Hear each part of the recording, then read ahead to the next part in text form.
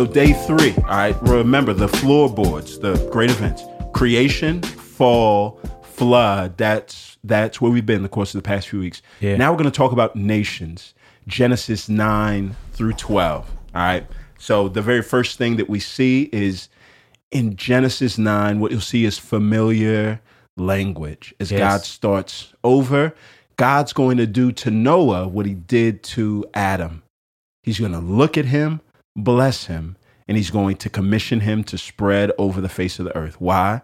Because God's intent has always been to have a world full of people who reflect his glory. That's the charge. That's the task that God gives him to go and spread and to fill over the face of the earth. So Genesis 9, he's literally, it's like, no. Like I created the world in Genesis 1. That's creation. Literally Genesis 9. This is a new creation. Right. And that theme comes up throughout the Bible, especially in the New Testament, right? Where God says we're new creations and we've been in a new created world.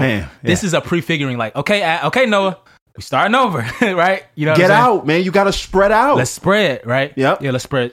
So Genesis 10 comes in, and there's a lot of people that'll read it and be like, wait a minute.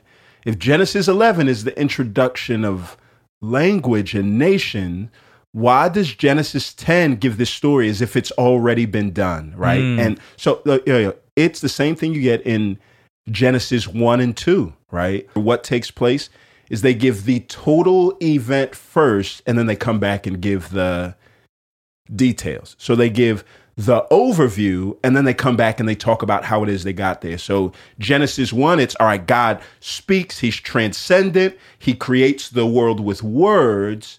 And Genesis 2 gives us a different perspective on the same God. That God is not just transcendent and big, he's immanent and close, so close that he would get down on the ground on his hands and knees and form men from the dirt. It's meant to expand what we see of God. Same thing here, right? Yeah. Yeah. And I think too, like even with, again, genealogies, there's gems in the genealogies. Right. In Genesis 10, if you look at the structure carefully, usually in the Bible or before this, it was Shem, Ham, Japheth. Yeah.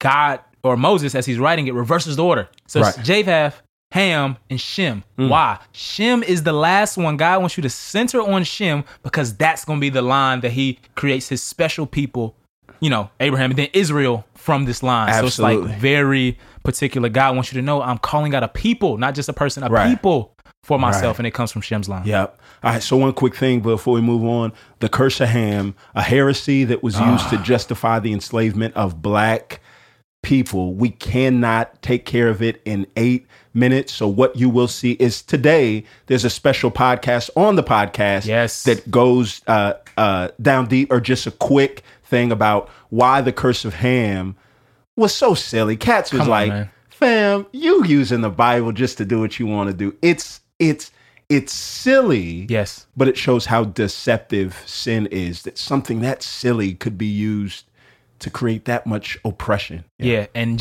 it'll just be a few brief thoughts. Literally, like, if you want a cheat sheet, black people are not cursed, right? The curse of Ham is not something that has come today to where black people are cursed. If you look at the text closely, honestly, you'll see that. Right. So we'll go through that in another podcast. Right. So that's on the podcast as well. All right. But now we get to this part. Genesis 11. And what we see is this.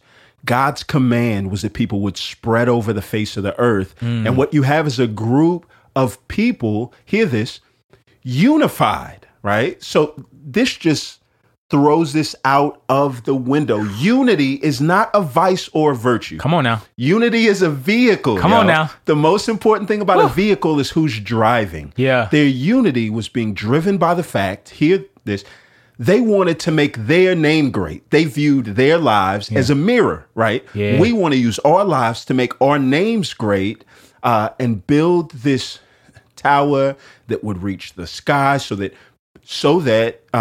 we won't have to be spread over the face of the earth. They saw God's will for them as something bad for them. Do you remember where you saw that before? Yes. Adam and Eve saw God's will for them as something bad. It's never bad. Yes. They were faithless, right? God's will, God's commands to you aren't bad. They're trying to build a tower with its tops in the skies.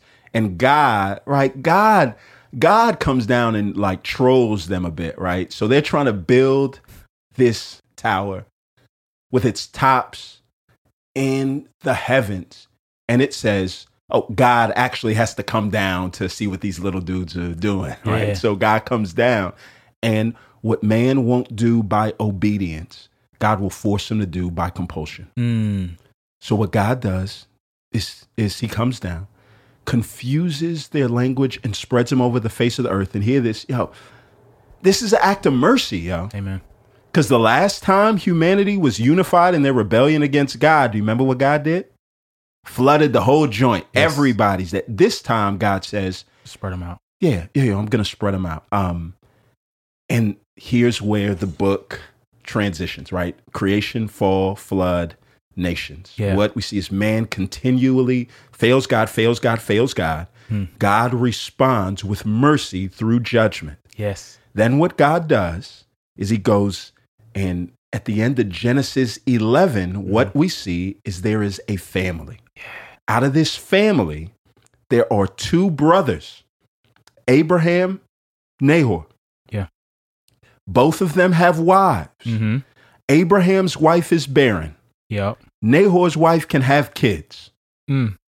God says, I'm going to choose somebody who I want to use to make my name great. Yeah. But, right, there's a group of people that spent their time trying to make their name great, and God shut them down. God says, there's a man that I'm going to make his name great, but as I make his name great, it's really going to show that my name's great. Amen. So what God does, he could have chose either brother, but God says, I'm going to choose the least likely candidate. Yes. The one that is disadvantaged, the one whose wife can't have kids, and I'm going to say, I'm going to make you the father of many nations. And what's crazy, bro, is the fact that when you get to Genesis 12, literally, all right, so Abraham is probably the most important character in the Old Testament, right. Mentioned most times in the New Testament more than anybody else. When you get to the promises in the first few verses of chapter 12, 5 times he says, bless. God is going to bless. If you go back to Genesis 3, 5 times he said, curse, right? So God is going to not just use a barren woman and a man to just have some random blessing. No, he's going to use them to reverse the curse. Right? And so like God is doing this miraculous thing again so his name would be exalted, not ours. Guys, we need humility before God because he can do so much more than we could ever do in an eternity. And God is going to bring a nation of people that will birth Jesus, our Savior, out of a dead womb to remind us there is no such thing as hopelessness with God. None at all. And 2, and this is going to be the pattern, this is how God chooses. God always chooses the least likely candidate, every right? time. And even after God's choice, Abraham's life is not going to be exemplary. No. It's constantly going to look Not like, perfect, right? Yo, God, I think you made a mistake. That's good, brother. But God's going to stay there and say, no, y'all have to trust me. Yeah. So God's going to choose Abraham, and through him, God wants to bless the world. And then, bro, the fact that I wish we had more time to talk about it. Genesis 12, Abraham shows remarkable faith, dog. Right. Like he's 70-some years old, grew up in a house that later in Joshua, the Bible will say that Abraham was worshiping idols for 70 years. God calls him out, leave your family and your land, go. The Bible says in Hebrews, he didn't even know where he was going. That's what I'm saying. Right? And I'm going to do this. I'm going to make you a nation, a people, your name great. And he's like, my wife don't even have kids. So the father of the faith is not just the father of the faith. Abraham is not just the father of the faith in the sense that Israel came from him. Yes, that's true. But the New Testament will use him as an example of great faith. Right. And so, like you said earlier, bro, like we have to trust God, or you said a few days ago, we have to trust God even when we can't see what he's doing. Right? Amen. And that's the mark of faith. Hebrews 11:1, right? Now faith is the evidence of things not seen. I just understood it this week when I was reading it, bro. Right? The convictions or the evidence things I see, right? The conviction things hope for. So it's just like, man, like Abraham didn't see nothing, but he trusted God's word. The safest place to be is in God's will. God rewards obedience. You can walk with him. You can trust him. Amen. Hey, that's like crazy.